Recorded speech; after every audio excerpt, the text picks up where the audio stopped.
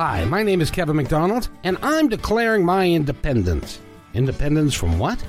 Why, negative thoughts and energy, of course. Chief among them, hate, division, and fear. You see, I know that we're all one, and together we can solve any problem, save our planet and each other. Please, join me as we come together as one and choose a better way to be. So now, let's begin with my independence report.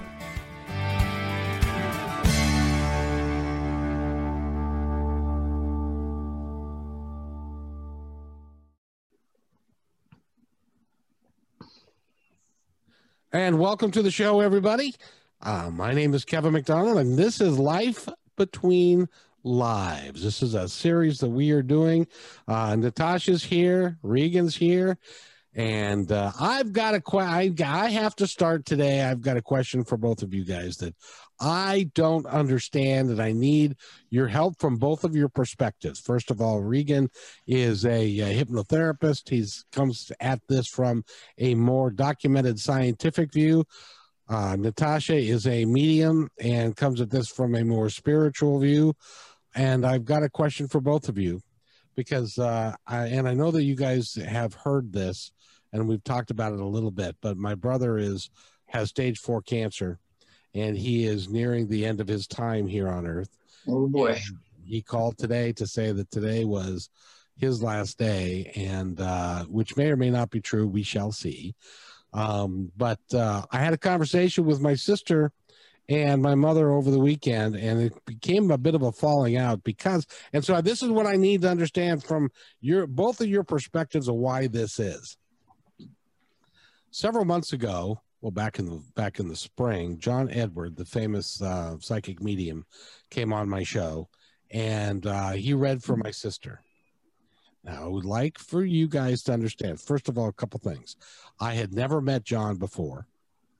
I had never had a conversation with him before. Had a conversation with this publicity guy, but never had a conversation with him. He had no idea who was coming on. He was in New Jersey. I am in Washington State. We've, like I said, never met. I've never said anything that I've ever put down anywhere about my family history or my sister or anything. So there's no way in the world that he had any of the information.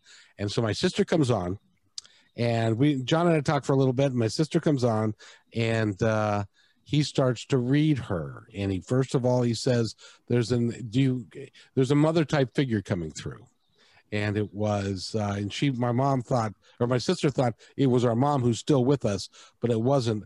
It was my grandmother who was there and was a real important part. Well, my grandmother brought forward my dad, who has also passed, and these are the things that John referenced as far as my sister.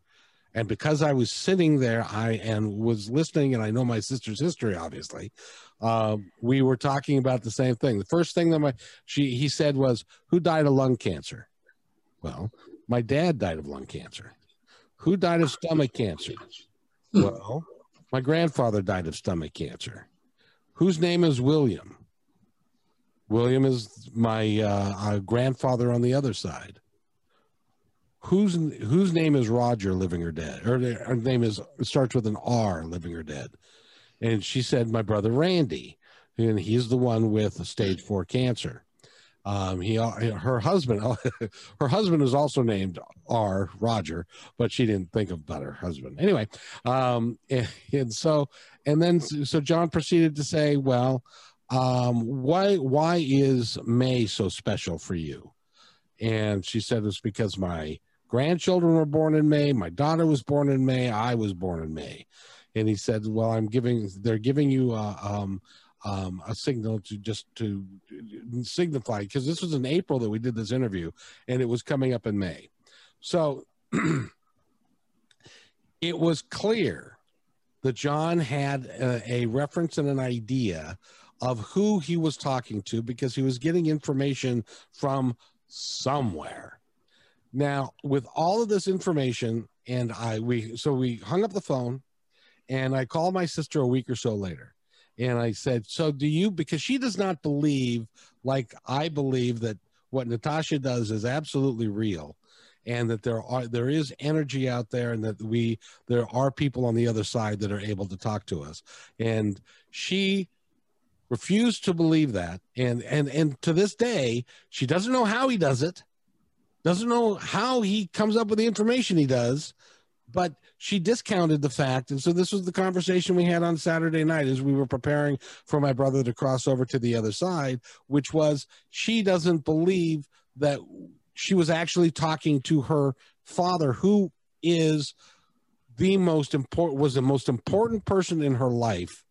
And he knew all of these things John did coming from her father, and she discounted all of it.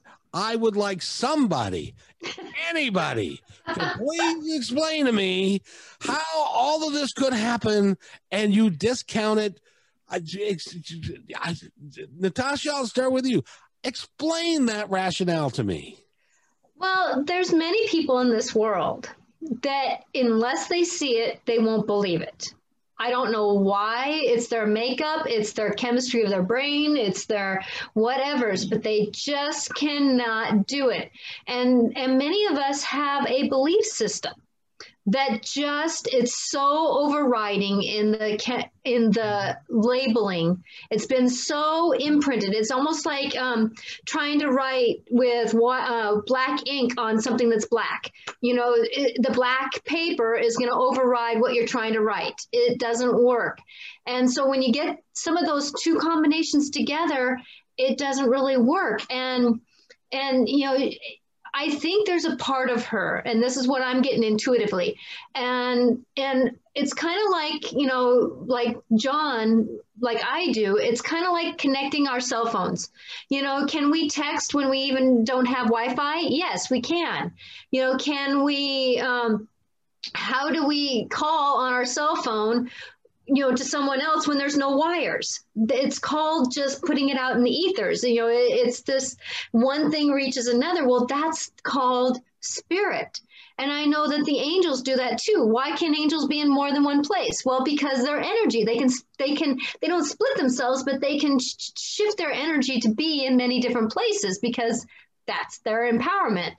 You know, and so with that, you know, she, in her right mind, when she was talking to you, her humanness was saying, I can't believe this, but I'm getting, and I'm not tapping into her because I didn't get permission, but I'm tapping into her essence of who she is. It's kind of like the aura around someone, that's something that we all radar. You know, it's kind of like, you know, it's not necessarily something that I go in and read their personal notes, but this is just their essence, that there's a part of her that was believing it, but her physical being, her mental being of the physical could not allow herself to do that, because that was going to be pushing against everything else that she spoke about, knew about, believed about. It would be going against that. And she in her life cannot go against that, because then that means that she's been false her whole life. I know, but still, see, and Regan, you have a similar problem that you need to explain. And that is that in Journey of Souls and Destiny of Souls, Dr. Michael Newton, a major hypnotherapist, takes people into deep hypnosis, can take them into past lives, can also take them onto the other side, which is life between lives, which I tried to explain during the same conversation, that where my brother was going and the steps that he was going to follow and what was going to happen with him on the other side. And nobody was buying any of it. But there are 100,000 people that have gone through this, and to a large degree, their experience has been the same. How do you convince people that what you do and what you've been a part of is real? I can't convince them. Because if they've got their, well, like I had a past life regression this week, and I felt she, you know, I'm watching her body signs and her eyes are rimming. She's totally motionless on the couch, and she's she's seeing things, having all the answers to everything. And then just yesterday, she says, I don't really, maybe that wasn't real. I just think I just made it up. And she was seeing the things herself. You know, it wasn't somebody saying, oh, I see this and telling her. She was actually seeing there herself. But the vast majority of clients that come to me, they're kind of beyond that already. There's been enough things happen in their life that they were once maybe that way, but too many things started happening and it started adding up. Like to your sister, this is probably just one thing that happened that a few more things kind of happened. And like she almost needed to go through today to start her on the road, because she'll still be going, well, maybe that was, you know, maybe that was dad that was actually talking through him, you know. I mean, what a shame, because we know that it really was. And if she's like saying, Dad, I don't believe you're there, even though you're right there talking to me, so I'm not going to pay attention to what you say. How awful is that when he's like right there, you know? How frustrating for him. Yeah. He was trying to make this connection, and he knows how deeply she loves him and how deeply she misses him. And yet at the same time, she could not wrap her head around the fact that this was something that is real. Now, I've been doing this work with people, with mediums and stuff for 20 years.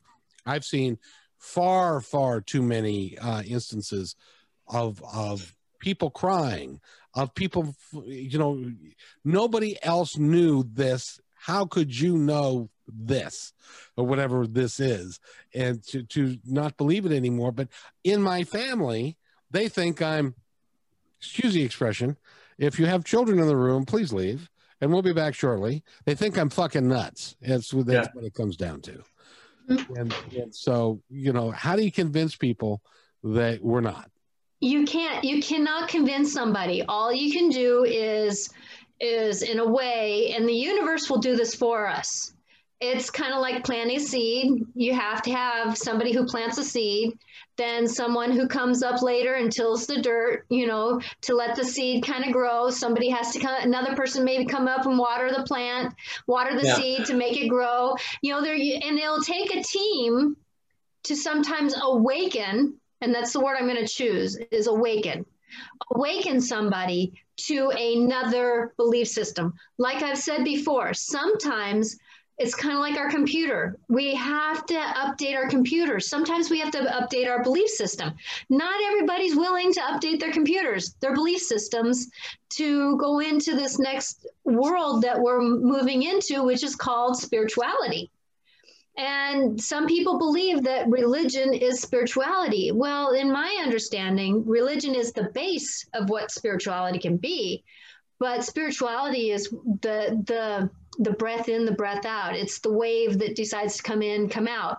You know, spirituality is the movement with life. It's that, how are you going to walk and talk even though you're troubled and things are coming up? And many belief systems, in my observation, I'm trying not to be judgmental here, but you know, many of their belief systems, you know, they're great on the walk to walk, but really when they get into troubles, can they really have that same belief system? You know, it is challenging, and death is, whew, my love goes out to everyone who goes through it, because it is the most challenging place that comes out. And I've seen so many, the worst comes out in people through the death process, you know, because they're either pushed past their belief system, they're pushed past their want to go into emotions, they're pushed past their realities, you know, they're just pushed past what they can even manage. And that's why grief is sometimes the most eye-awakening moment of someone's life, you know, because you can walk through a door and you're not going to be the same person, i.e. me. If I could recommend a book for everybody, Elizabeth Kubler-Ross wrote a book called The 5 Stages of Grief. Yeah, I read that a long time ago. Yeah, read that book, because my brother is just going through, he is now in the 5th stage, which is resignation. Resignation, yeah. His understanding of what's going to happen and stuff, because he didn't believe it. But I can tell you this, from the work that you do, Regan and Natasha, it was so, I had the opportunity to talk to him today. He called What a blessing. And it really was. and he called up to say that he thought that that today was his last day on Earth. And I had the opportunity, because of the work that I've done in conjunction with the work that you've done, Regan and Natasha, I was able to paint a picture for him that was completely different than what he had observed or what he thought of. He was thinking of it as dark, negative, I'm dying, rather than so I said, no, Randy, this is your birthday. And that made him smile. He couldn't really talk, but that made him smile, because I could go in some detail, because of the work that you guys have done, of what he can expect, who's going to be there to greet him. He gets to see all the people that love him to death. There's going to be a great big party, and they're going to, it's something that's going to be very, very positive. And it's because of that work, rather than, because I'm here to tell you, the religious point of view, mostly it's like, you're going to go up into heaven. Okay. Yeah. Only if you're good enough. Or the other place. Yeah. And who in our right minds believe we're good enough? You know, that is something that's almost, I'm going to call it, beaten out of us. Some people literally, to not believe that they're good enough. And so with that, you know, like grew up in religion that said, you know, you're a sinner, you know, pray for your sins on Sunday. And I'm like going, I don't talk to anybody. I'm an only child. I try to do better by my parents, and I'm a sinner. Of course. Well, you know, it's just as an aside, one time when I was a restaurant manager, our restaurant got robbed, and the district manager said, well, let's do some lie detector tests. So they had the entire management team do lie detector tests. And one of the first questions they asked was, have you ever stolen anything? And it's like, and at the end of this session, I said, well, you know, the first question you asked was, have we stolen anything? And he said, oh, don't worry about that. That's a control question. I said, what do you mean?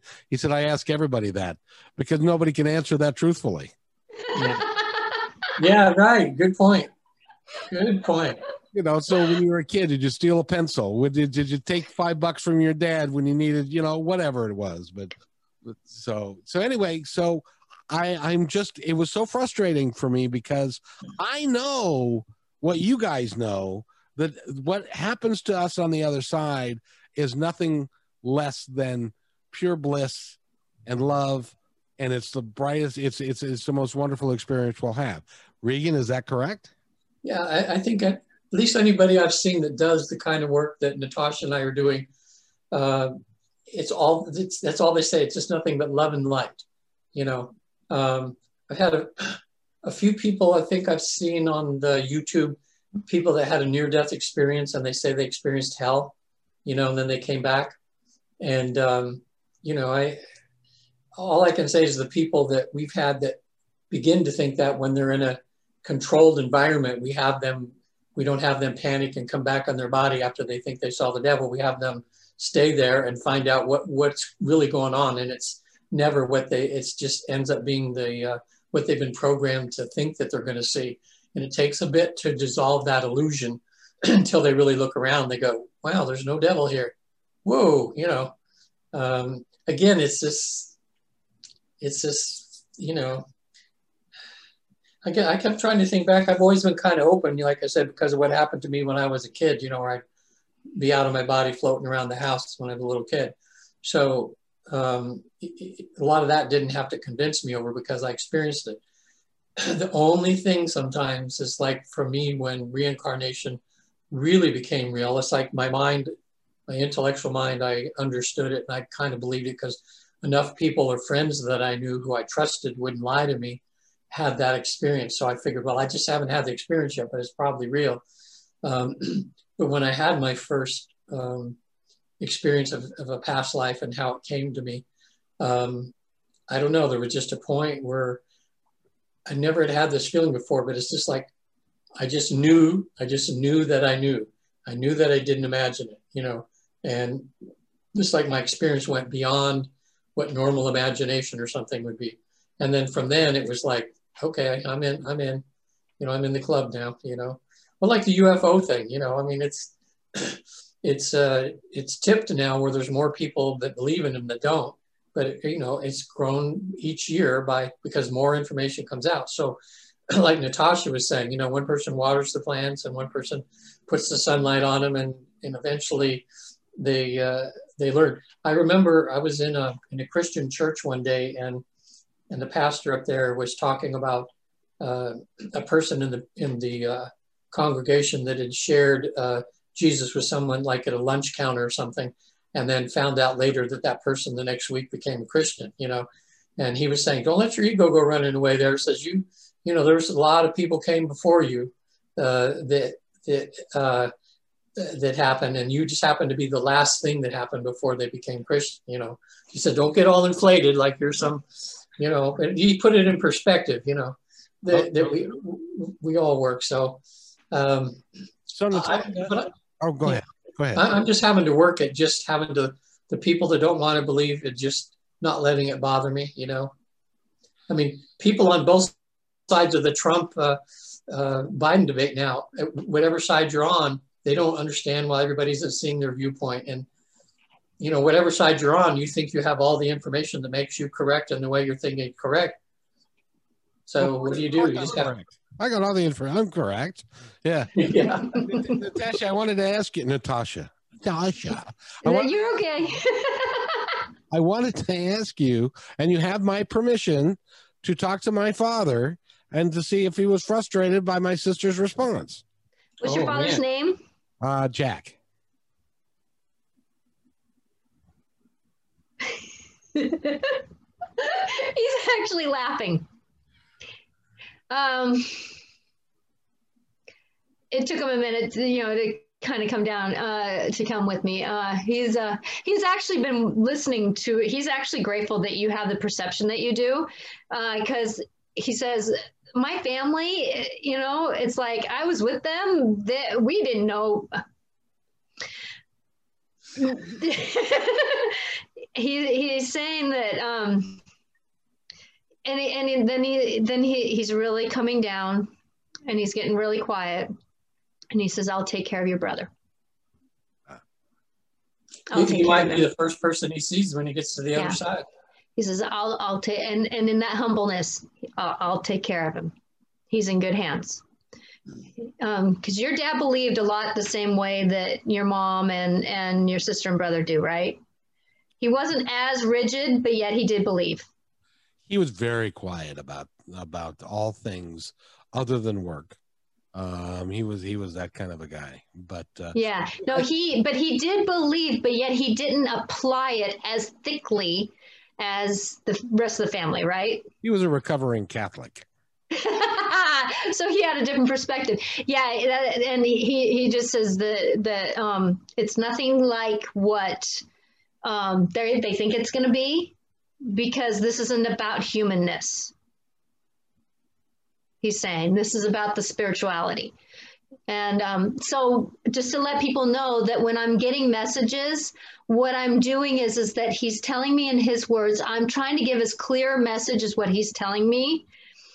And I'm also seeing kind of a movie going on about how it's like people, you know, it's like the image I'm almost getting, it's like people who live in like a house that's full of rats and stuff, and then they walk into a house that's pristine and a millionaire's house, and they're just kind of like this, oh man, it's almost that dumbfoundedness.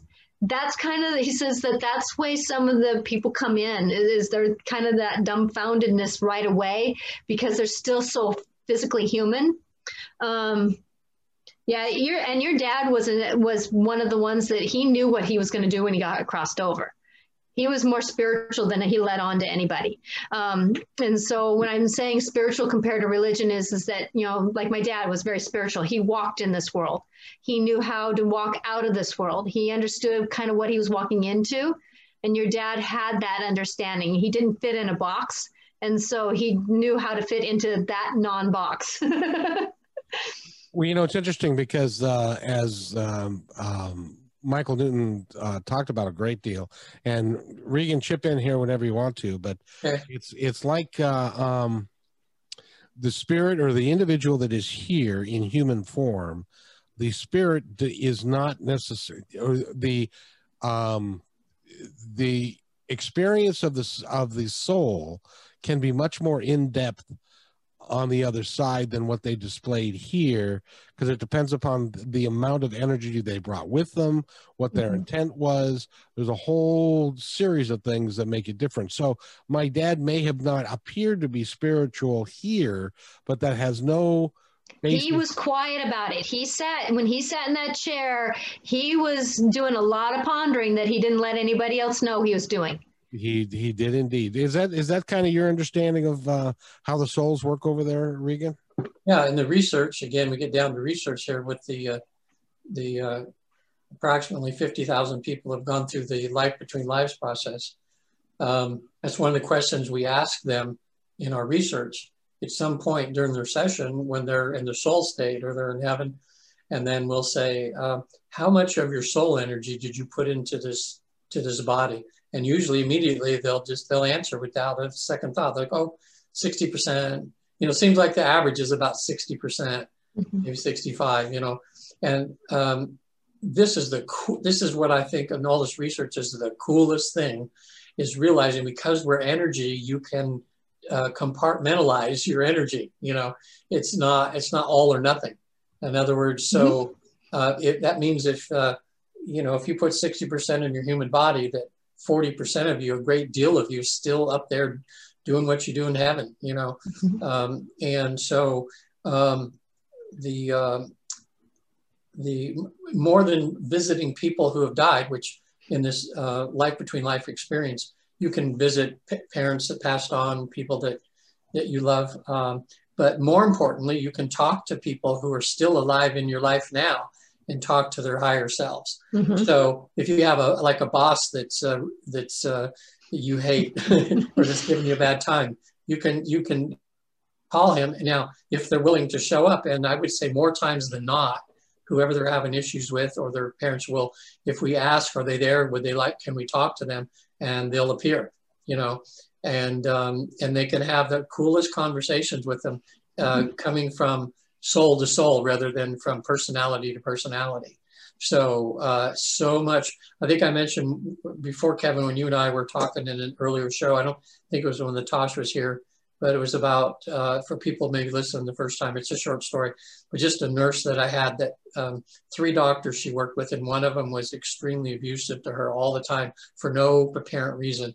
But he was so abusive to her emotionally and verbally that she would have panic attacks before she'd go in her car. She'd start crying, but she'd have to go into work. She was like shaking all day. I mean, he just messed her up. So she's on the other side and she's before the council, which people do Life Between Life. They can have a life review like we talked about last week. And we asked the council, we just said, why? She says, why is she having such a hard time with this doctor? And this one of the council members just said, you were very cruel to him in another lifetime. And the part that I always remember is the grimace on her face watching her on the couch, and she went, oh, I didn't want to hear that, and but anyway, within a few months of that, that issue cleared up. She didn't do anything, she didn't have a talk with him, but that awareness of that, it just made it just went away, and she says that really made me a believer that what I saw and what I did there was real, because and how grateful she was even just for that one thing. But the other thing she got, I'm just remembering now too, is she had this deep sadness that she was all alone, because she just has her apartment. She's a nurse there, lives alone, doesn't have a significant other. Her best friend of like 30 years had, for no reason, just stopped communicating with her. She had no relatives, just herself, and she just felt so alone. And they really emphasized up there saying, sweetheart, you're never alone. We're up here watching you, and that gave her some peace that, wow, this isn't so bad, being alone. So no, because you're never alone. See, and this is the one that, again, the thing that I've discovered is that if you keep an open mind and you talk to somebody like Natasha and you talk to somebody like you, and you can get a better understanding of how, and then really we're not going to know how everything works until we get there, and then we're not going to know everything. Right. But there is a difference between keeping an open mind and listening to someone like you guys that have done many sessions with people, have been through it, and have a much deeper understanding. Because it's like, how cold and how dark can it seem if you don't have a good understanding about how beautiful it is on the other side, and it's just love, and that everybody cares for you, and that there's a party over there, and that it's just remarkable over there. But Natasha, do you get a lot of folks that come to you that want a reading but don't know and aren't sure about what's happening, and that they're scared about, because being scared of death is the scariest thing imaginable. I cannot imagine it. It's the final thing of this life. It is the most, it's the only absolute in this life, is us physically in this physical being. The next time I'm going to be coming down and being in another physical body, it's not going to be this physical body. It may have similarities, but it won't be, And so it's the most final thing. And people, sometimes there's innocence in not knowing or not wanting to know. Living in the 3D world is sometimes pretty just, people just kind of go to work and they come home and they read their book and then they go to bed. It's like, it's okay sometimes to be just somebody who doesn't want to know. But what I find is that the people who are just awakening, that's the most troublesome spot to be, because it's like you're not sure about what things are. You haven't gotten labels yet. You're breaking out of what you've been taught, what you've heard, what you've seen, to what you haven't seen, what you kind of know, what there might be truth of. And people do not trust. That is the most equivocal thing about the difference between somebody who is like, is that true? Or me saying, yeah, that was your dad. Yeah. Oh, and and your dad wants to add on, he's not leaving until I say he's sure grateful that he was your father and he loves you so much. He loves your sister so much. It's like there's no one better. Each of you were special into him in his own way. And so he just wanted me to really make sure that you know that it's okay that you're the oddball. Heck, I was too, he says. So yeah. But he has, that's one thing that he had no lack of, was love. And that was part of his spirit, was that love. Indeed. Regan. Okay, yeah. Now he can go. Well, he was a man of his time. And in a man of your time, when you're born in 1930 or 1928 is when he was born. You can't be who you want to be. You can't be. Men weren't supposed to be their spiritual selves. Oh, that was unheard of. You didn't do that. And you stuck your nose to the grindstone and you worked, and the women took care of the kids, and they were home and you were at work and all that kind of stuff. So it was a different time, and guys lived a little bit differently then. Yes. And because they had to be. Now, Regan, have you ever had a client come to you who cross-referenced the information that they got through hypnosis with you through a medium or somebody who could verify the information? Well, I've had a few clients that had been to mediums like Natasha and had really good experiences. And they talked about how right on they were about so many things in their life. But, Natasha will probably be the first one to tell you too, that everything she sees, she's still filtering through herself and her life experience. So what she sees and everything can be in the ballpark of being really, really close, but it doesn't mean that it's 100%, because she's a filter already, and you lose every time you filter something, you lose a little bit, But that's why I think when people go to mediums, things like that, you have to go with well, what I'm thinking of is I was reading something yesterday about Sylvia Browne and that one case that she got wrong, where she told the people that the girl, their daughter that had been kidnapped was dead. And then a few years later, the daughter showed up alive. And so they put that back on her as like, well, as good as you can get, it's still, it's still hard to get it, 100%. So, you have to go, you have to take that into consideration too. And I always have to take consideration. Can I make a disclosure right Sure. where you're at though? That in a way, the daughter probably did die, maybe not physically, but a part of her that she was died.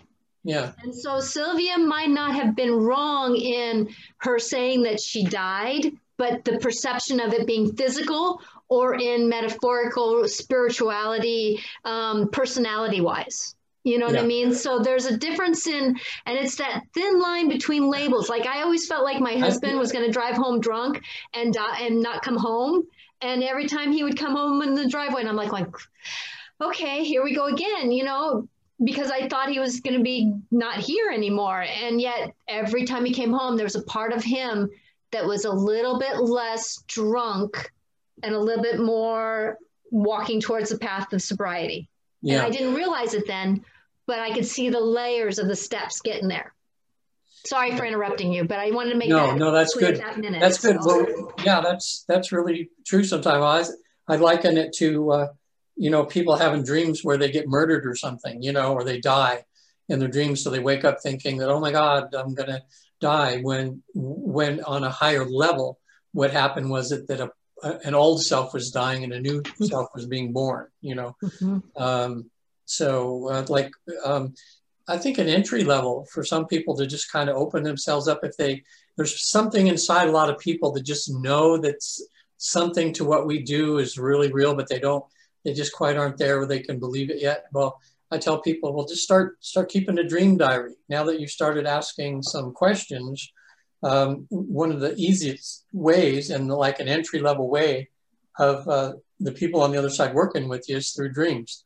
And then of course you have the dreams, and you have the symbology, and you have a lot of things that you have to study to kind of, sometimes you can take your dream literally, and sometimes it's metaphors for things, that are showing you things. So in itself, that's a whole thing, but at least they can start seeing that something's happening, And dreams are very intriguing. Now, Natasha, I'm just out of curiosity, because I've had this more and more lately since I've been doing this podcast, and I've been working with people like you and Regan yourself and Michelle Blatt and Coriel and a bunch of other folks. One of the things that I've discovered, and Regan, you when you were little, you had outside the body experiences. Yeah. But lately I've been noticing that I will be like sleeping and I'll reach for something and it's not there. It looks like it's there, but it's not there. What the hell's going on? You forgot you had your glasses off or something. I don't know. You go to sleep. Well, yeah. So Natasha, you probably could answer that better than I. So with that, what I'm kind of getting metaphorically is what are you reaching for that that you can do, but there's a part of you that says you can't? So an example of like me mentioning something like doing the YouTube live and da da da da, and you're saying, yeah, can it be done? And then reality says it can be done. So that dream is kind of working, the subconscious is working through some of that angst. And that like to prove me wrong. That's how that's going. No. That's the whole reason that's going on. No. I just have an image. I have a picture, and it's driving. It's like a ball rolling down a hill. Okay, so going back to you though, that's part of your subconscious is working through what am I asked to do and what can I feel like I can't do. It's that kind of that questioning and processing through that. Because you're doing a lot of things that you haven't never done before, and you're being successful, but there's a part of you that's not caught up with that yet.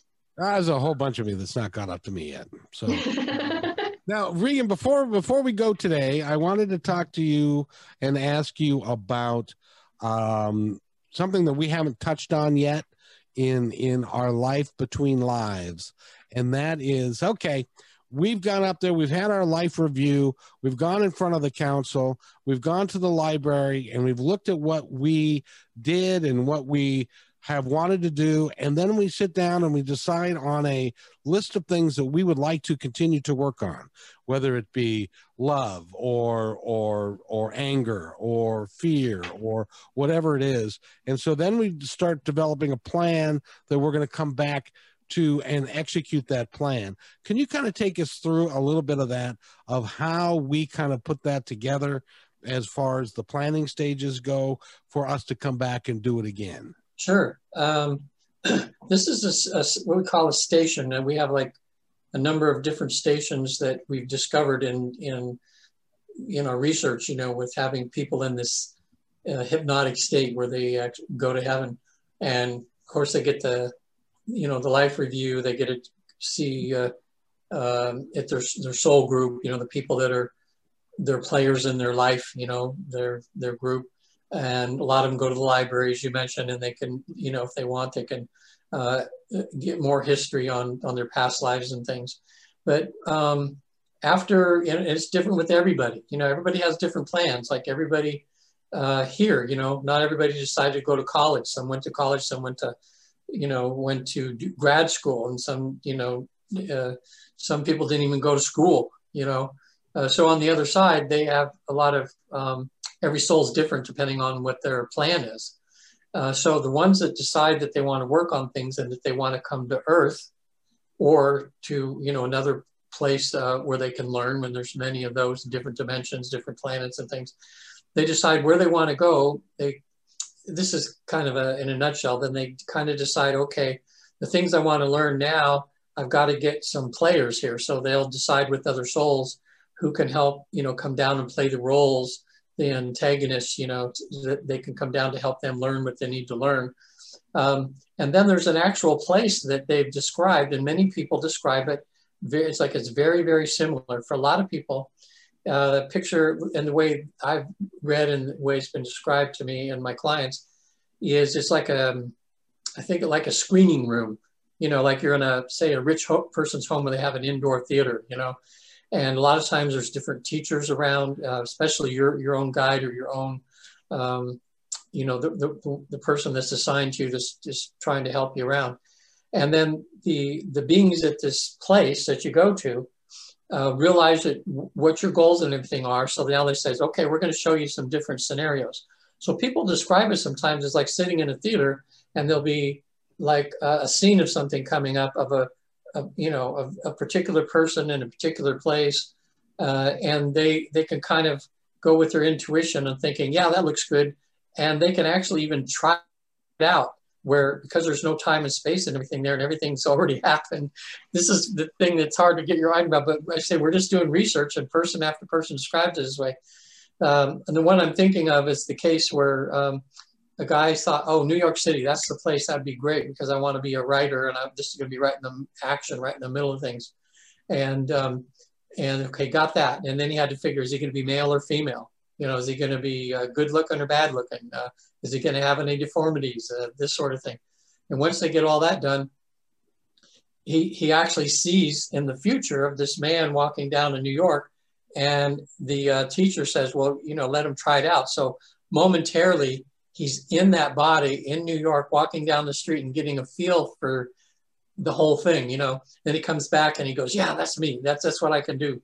And then there's still some things I don't get about that, but that's what people do, like they get to, in a sense, kind of try out different things or see movies or something of possible, and every, Natasha Bob say this too, that there's millions of possibilities, and it all depends on the choices that you make, on which way you go and which way you decide to go. So then from there, when they pick, especially for the important people in their life, a lot of them go to like a class. They talk about it in like a temple or something. and they work with their different actors that are going to be in their life, and they say, okay, now because the wall is going to go up once you're born, and you're going to forget all this stuff, we're going to put in this deep in the subconscious, or deep in your soul here, of how we're going to meet. And so I remember, I think I mentioned before, just the one that sticks out in my mind was this woman that was going to be the wife of this man, who was going to be a man, said, okay, here's the scenario. I'm going to be at this dance. It's like a USO, the one that the Army wives go to, you know, what is that called? USO? I think something like that. Be a dance. It's where they have the soldiers there, and then the women come to go dancing and stuff, you know. Right. Somebody was calling in. Yeah, she was going to be on the other side of the room. She says, I'm going to have this particular dress on, and when I throw this stuff over my shoulder across the room, you're going to see that, and that's going to trigger you wanting to come over and talk to me. And then when they talk to them in their life, that's exactly how he met her, you know, because sometimes even with all the good plans and everything like this, because when you come down to earth and that wall goes up, it all doesn't go exactly as planned. People get sidetracked and things. And it's called people. You'll walk right by someone that you were supposed to meet and not even see them. And they get the other side and they go, crap. Oh, yeah, you know. Well, now, so it's interesting that you say that, Regan, because have you ever had, and this is for both of you, Natasha first, has there already been a time in your life when everything just particularly lined up, and then after the fact, and we may be talking years after the fact, it dawned on you how everything lined up in a perfect way to achieve the result that you were looking for? Has that ever happened to you? Yes. And I would consider it the time that my mom had Lou Gehrig's disease, and my dad passed away 3 years before that. That no matter how troublesome that time was, you know, selling the houses and you know, because I had to sell my mom's house of 30 years, and then, you know, another rental house, and then I had to sell my house that I had to buy the house that I'm in now. This actually the room that my mom was in when she was sick, and I made it into my spiritual room. Well, and then my husband changed jobs that year, but there was always the right person to come and take care of my mom. No matter how drunk my husband was, for some reason, he magically was sober enough to pick her up, because she couldn't move, pick her up and gently put her on bed. I couldn't take her to the bathroom. My husband wonderfully was able to do that gracefully. I mean, there was just things that just lined up.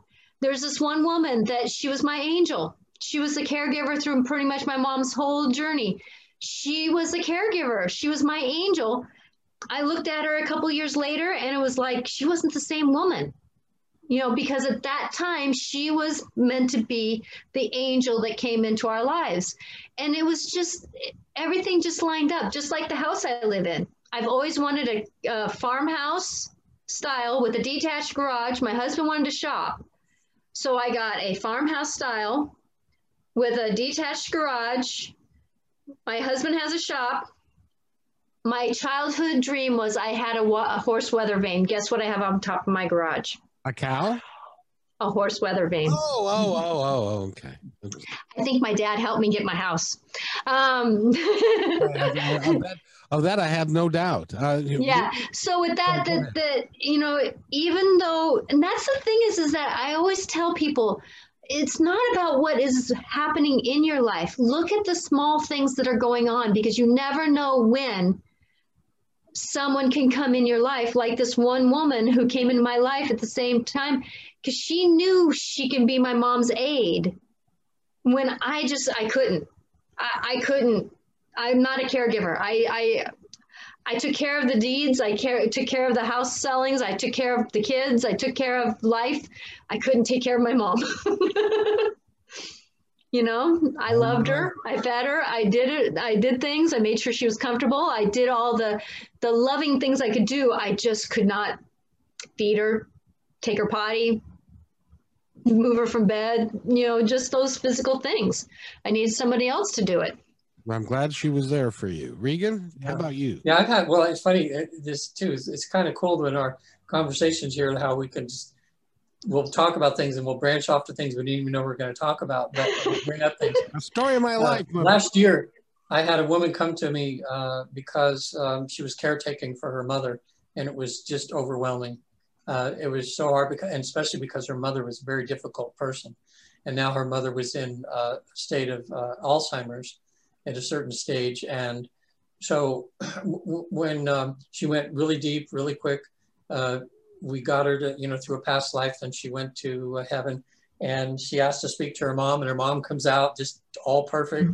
And she says, "Oh my God, my mom, my mom is my mom, she recognizes me and everything." So she says, "Well, Mom, if I might ask, how much longer are you going to be here?" Because she's thinking, "Oh my God, this may sound awful, but it's so hard for me." And the mom says, "I'm not going for a while yet." He says, "Why?" She says, "Because I'm teaching you patience, daughter."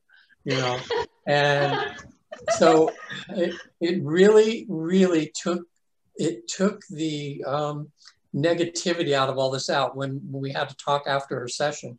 And she was saying, "I really needed my mom to say that. And I realized she's going to be here for a while. And boy, is she teaching me patience." But now that she knows that, it's a different ball game. Knowing that that's the reason that her mom is there and that she still needs to learn. She has to stop bitching about being a victim. Actually, she's the opposite of that. She's lucky to have a mom that's willing to stick around a little longer when the mom could be up in heaven, playing bridge or something, instead of being here with her stubborn daughter, she's trying to teach. So, go ahead. Yeah. So this, what Natasha does and what I do, it just helps people get a little bit bigger picture. And the bigger picture we get, the more life becomes awesome and wonderful. And just the fact of stop pretending that we're a victim, that everything's happened to us and poor me. You get out of that and then everything becomes, you could be in the middle of a tornado in a sense and everything is awesome. That's what a master once said. He said, "You'll know when you're progressing spiritually, when things are happening in your life and you can be loving and kind and calm in the midst of the turmoil." There's a saying, life isn't doing things to me, it's doing things for me. Right. And that's why I'm always here. It's like, what is this here to teach me? And as soon as I do that perspective, what is this here to teach me? And I even did that through the journey of my mother. What is this here to teach me? Well, it was teaching me how it almost taught me that I'm a giver of care, not a caregiver. Think of what your mother left for you too. Yeah. And what your mom and your dad, the wonderful things they did with the houses and stuff, and you can move into that was a wonderful gift. I'm grateful. That whole journey I have gratitude for, because it made me who I am today, and I wouldn't change who I am today. And my kid, who even had an alcoholic dad, says the same thing. She says, my dad made me, and I kind of like me. Yeah, that's cool. I actually have an angel story. Would you like to hear it? Yeah. When I was in my early 20s, I was working at the Doubletree Plaza Hotel at South Center, and I became a captain. We got to wear tuxedos and made tableside Caesar salads and open bottles of wine. And there was another guy there who's also a captain. His name was Corey, and we became very good friends. This happened like in the spring, and through the summer we just were virtually inseparable. We worked together, we hung out together, went to his family's pool and hung out. And one day in August, he said to me, "I think that I want to go to school in the fall." I said, "Okay." And he said, "But I need somebody to do it with me. Would you do it with me, please?" And I said, "Well, what do you want to take?" And he said, "Auto body." And I said, "If you knew me, you would know that auto body would not be a subject that I would be interested in messing around with." But he was a nice guy and he was a friend. And so I said, "Well, all right, I'll go with you." And so we went up to Green River Community College. and we stood in line we were standing there for probably an hour, and they had in the gymnasium there, they had tables set up for the different majors that you could go, and you could go sit down and talk to these folks about signing up for their classes. And I swear, we were 3 people from the front, and he looks at me and he says, "Nah, I don't think I want to go." I said, "What? We've been standing here an hour." And he said, "Nah, I changed my mind. I don't want to go to school this fall." So he walks away. And so his father happened to be a professor there. So he goes to his professors, and I said, "Well, I'm going to hang out here just to see what happens." And in the front row of one of the tables was a table for theater arts, for the drama classes. And I'd always wanted to do that. And I really loved doing it. And it was like improvisational theater and then theater extemporare, which is where they had the major productions. And so I said, "Well, I think, I'll go talk to and so I know this is hard to believe, but when I get to the front of the table, there's nobody sitting in front of the line. There's nobody sitting at his table. And of course not. And so I go up and I sit down and talk to him. I signed up for both of the theater classes. I end up being in all 3 of the productions that year. I met my wife, who and had the 2 children that were there. It completely changed. It was like my life was a Y, and I had a choice, and it completely changed my life from going from one direction to the next, which dictated it for the next 25 years. And that's all. And oh, by the way, this kid, his name was Corey. 3 weeks later, he goes to take a job at another restaurant. I haven't seen him since. Wow. This was 45 years ago, and I haven't seen him since. Yeah. Wow. And that's the thing is that I love being somebody else's synchronicity. It's kind of that moment when, you're pulling out of a parking spot and then somebody else pulls in right before, right after you. It's that somebody else's synchronicity. And you know that you're in the timing of life when you just move with life. And we get to the greater places that we're going, because of that. I've had the same scenario of, like, even the secretaries at school saying, "Would you get paid for what you do?" Because I was volunteering almost the whole day of school. And now I'm working at school. And today I had, somebody in tears because I actually heard her care about her daughter, who was thinking a lot like I did. She thinks her daughter has dyslexia. And I was the first person that actually said, "Your daughter's going to be okay." That's awesome. And you just never know when you can be somebody else's synchronicity. And that's where, when we walk with care, we walk with the intention of just being, the better we can be. Like, I was kind of grumpy this weekend. So I just didn't talk. I didn't take it out on anybody else. I sat there quietly. Kevin and I even talked a little bit, and I was pretty good with you, wasn't I? Yeah, you were grumpier than hell.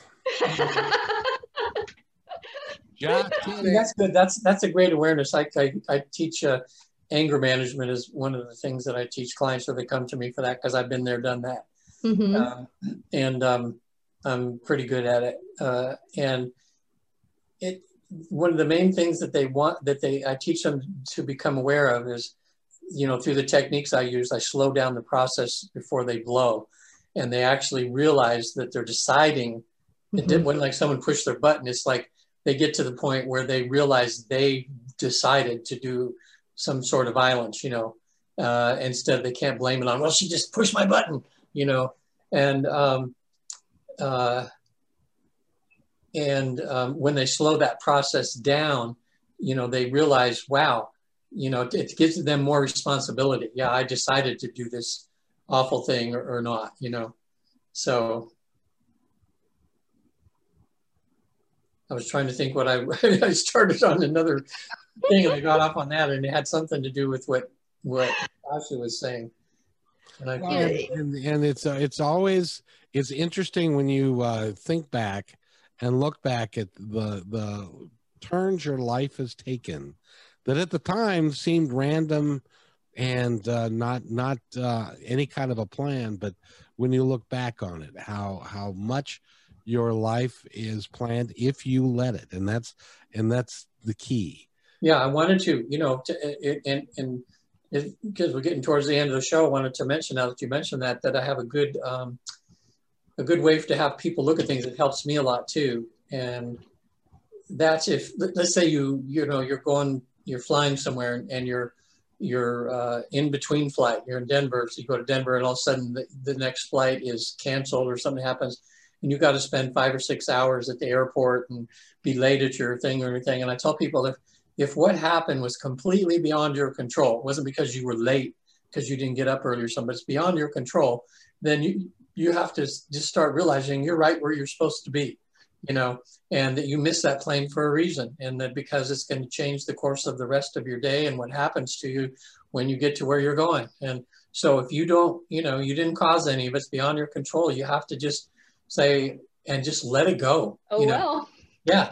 Otherwise, you know, look at people, they'll spend the rest of that 5 hours cussing and blah, blah, blah, and getting their blood pressure high and all that.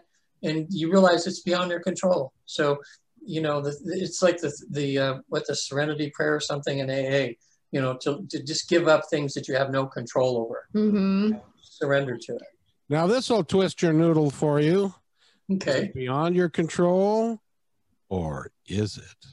Oh yeah, that's yeah. It's like is there something in our higher selves that caused that plane to be late, because something in our higher selves knows where we need to be, and the only way it can be there is by missing this plane, you know. Yeah, and that's the thing about, you know, working on this whole thing. It's about trusting. That's a good one, Ken. You know, that it's not about, you know, we're human making decisions in it, but then there's sometimes where we have to just say, you know, my car didn't start today. Oh, well, you know, I was supposed to do something else. You know, you have to trust that there's something greater going on. And you know, it's kind of that whole process of, you know, I was in a session with someone and you know, the information came to me that, you know, we actually have 3% control over what we're doing. And now the universe is trusting us with 5%. But what are we going to do with that 5%? Are we going to waste it on shoulda, coulda, wouldas, or saying, oh, I have the opportunity. Yeah. What is my opportunity here? And it's just shifting it. You know, the glass isn't half full or half empty, but what are you going to do with the half full, half empty glass? You know, and it's just amazing how much happier I've watched my husband be when he's come into that perspective. You know, how much happier I've been since I really walked into it, you know, that I've held it in my hand and walked with it, you know. Oh, well, I'm here. What am I supposed to do with it? I would like everyone to take this lesson, and that lesson is this. If you are in your car and you are driving and you are late and you're upset because you're late, and suddenly you start hitting every friggin' red light there is between here and where you're going, I want you to stop and laugh and go, okay, I get it. I get it. You're teaching me a little bit of patience in a real easy, nice way, that I shouldn't let shit like that bother me, because there's nothing I can do about it anyway.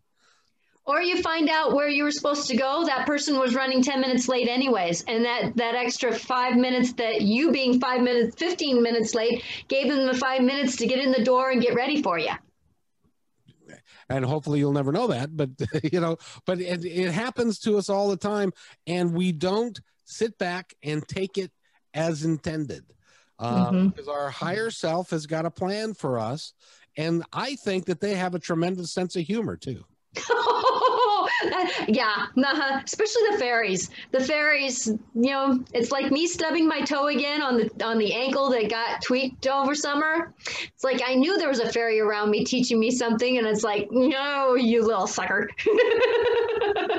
Oh yeah, it's like when I fell and tore my rotator cuff, had surgery on that, and then fell and tore my tendon on the other side, and the message I got was, okay, big boy, get up now. I dare you. And so Regan, and you were right. We're coming to the end of our time together today. I really enjoy these hours. I hope that we can continue to do. Me too. And Me so, too. Regan, I would like you to give us your information and to talk a little bit about yourself and your stuff and how people can get a hold of you. Were you talking to me? Sorry. What are you doing? Sleeping? I'm the only one here. Of course, I'm talking to you. You can see I'm Regan Forston, and I'm a clinical hypnotherapist, and I certified through the Michael Newton Institute. Actually, they're going to read. I'm not supposed to say it. Okay, the Newton Institute, and there's about 250 of us now in 40 different countries, and we're trained in the process that Michael used to put people easily into a deep state of relaxation or trance, as some people call it, or hypnosis. It's just being relaxed. And we've discovered that everybody has this little switch that when you're in a certain level of relaxation, practically everybody can flip this switch. You can easily go to visit a past life, see yourself pass away, turn around, see a guide or someone that's there to take you to where you go between lives. And, we have you prepare a questionnaire of questions you want to have answers if you're successful, which most people are. And where you can do like what we've been talking and have the full tour of heaven, where you can go before the council, get a life review, get some help on answers of any questions that you have, visit people that are in your life, and do a lot of other things. And then come back with a whole new perspective and realize that you're an immortal soul, realize that there's always souls on the other side that are there to help you, and that you have a mission and a plan, and maybe you weren't quite aware of it, but you become more aware of it so you can get to work and enjoy the rest of your life. So that's, and if you're anywhere in California, I go to pretty much the whole state. I'm going to LA next week matter of fact, I will be doing the show from a friend's house in LA next Monday. I think, or I might be in Bakersfield, but wherever I'm at, even if I'm at a truck stop, I can hook up to their internet and do a Zoom with you guys. I love technology. And then I'm back up here. I go to Sacramento, San Francisco, and everywhere in between. So if you're helping, go to my website, visit theafterlife.com, and my number's on there. You can give me a call or email me or something. I can set up the experience for you. Awesome. Thanks. Natasha. Next week. Yes, Hello. Well, I am one that loves to help people go through life. So being a medium, I talk to the spirits. I talk to many, like I was just talking to the fairy who made me trip just get into that next layer of understanding that even when chaos is happening, focus on being where you're at. Okay. And so with that it's just, I'm connected, and I love to help people work through life to have more grace and ease in their life. So if that means applying my mediumship, which is talking with the angels, with loved ones, with fairies, star people who you are in need of working with. I love to help people work through their past lives. That, like there was a story once where a woman, she says, every time that I hear a certain bell, I go crazy, and I go, because you were on a ship that you passed away on, and that bell is that same sound that was the ringing of the attack coming onto your ship, and you just go into that fear of, I'm going to die. And she goes, oh, that makes more sense. So there's things that just kind of help people go through what they are going through in life. There is a reason why we're going through something. And sometimes it just takes a perspective to help you see that a little bit clearer. And I love to do that with you. So the way you can get a hold of me is through angelicclarifications.com or my website, which is www.angelicclarifications.com. And thank you both for taking the time to be here today. It really is awesome. And I have to say, my cell phone is right here, and my brother or I've left instructions that if my brother were to pass away, to give me a call, and that has not happened. I sense that he's reached his like the 5 stages of grief. He's reached the final stage, which is acceptance, but that doesn't mean that is the end. Yeah, it can take some time and stuff. So and plus the fact that he was an alcoholic for a lot of years and he's been sober the last 7 or 8. Now he's gone unlimited amounts of morphine. So how fun could that be? It kind of helps the soul get out of the way, and the body kind of release that last part of the primalness of saying, I can let go now. And that's why, we kind of have, that's why I kind of feel like people with Alzheimer's and stuff stick around a little bit longer, because the soul's off having fun and the body's just doing the reality. The primal just breathing, talking, doing what it needs to do. And so there's that disconnect between the soul and the body. And that's why there's such a hard time transitioning out of the physical, is because of that too. So your brother will go, and I'm praying that your conversation with him will help him have more grace going into that last process. Yeah. So it will. I got a feeling he'll contact you in some way that you'll recognize, if not through you, through somebody else in the family, and he'll know he's okay. Yeah. Oh, well, there's a flash of light behind you about a half an hour ago. Yeah. And so I was wondering if, not necessarily if he was passing, but there's some spirit work going on behind him, and they were just communicating that things are getting closer.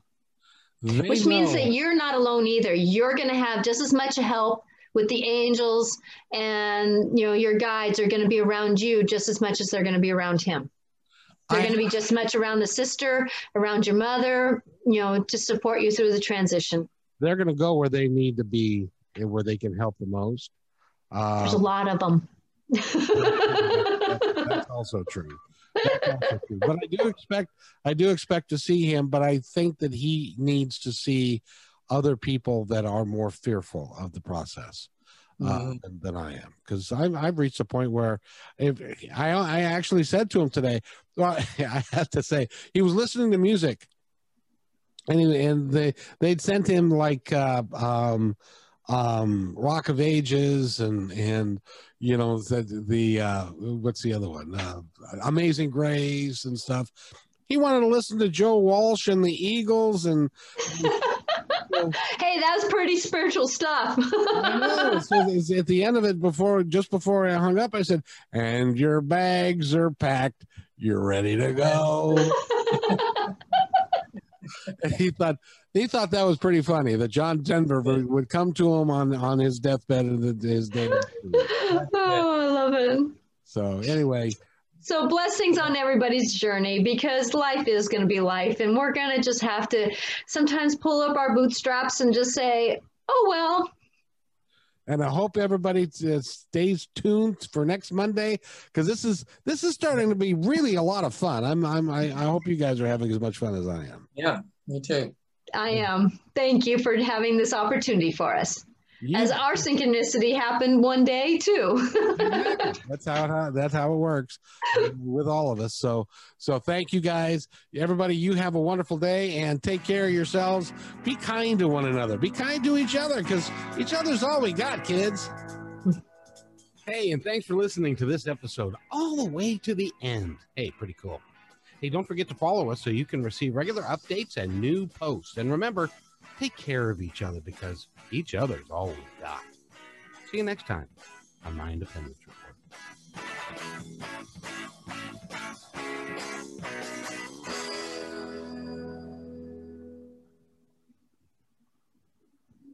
Report.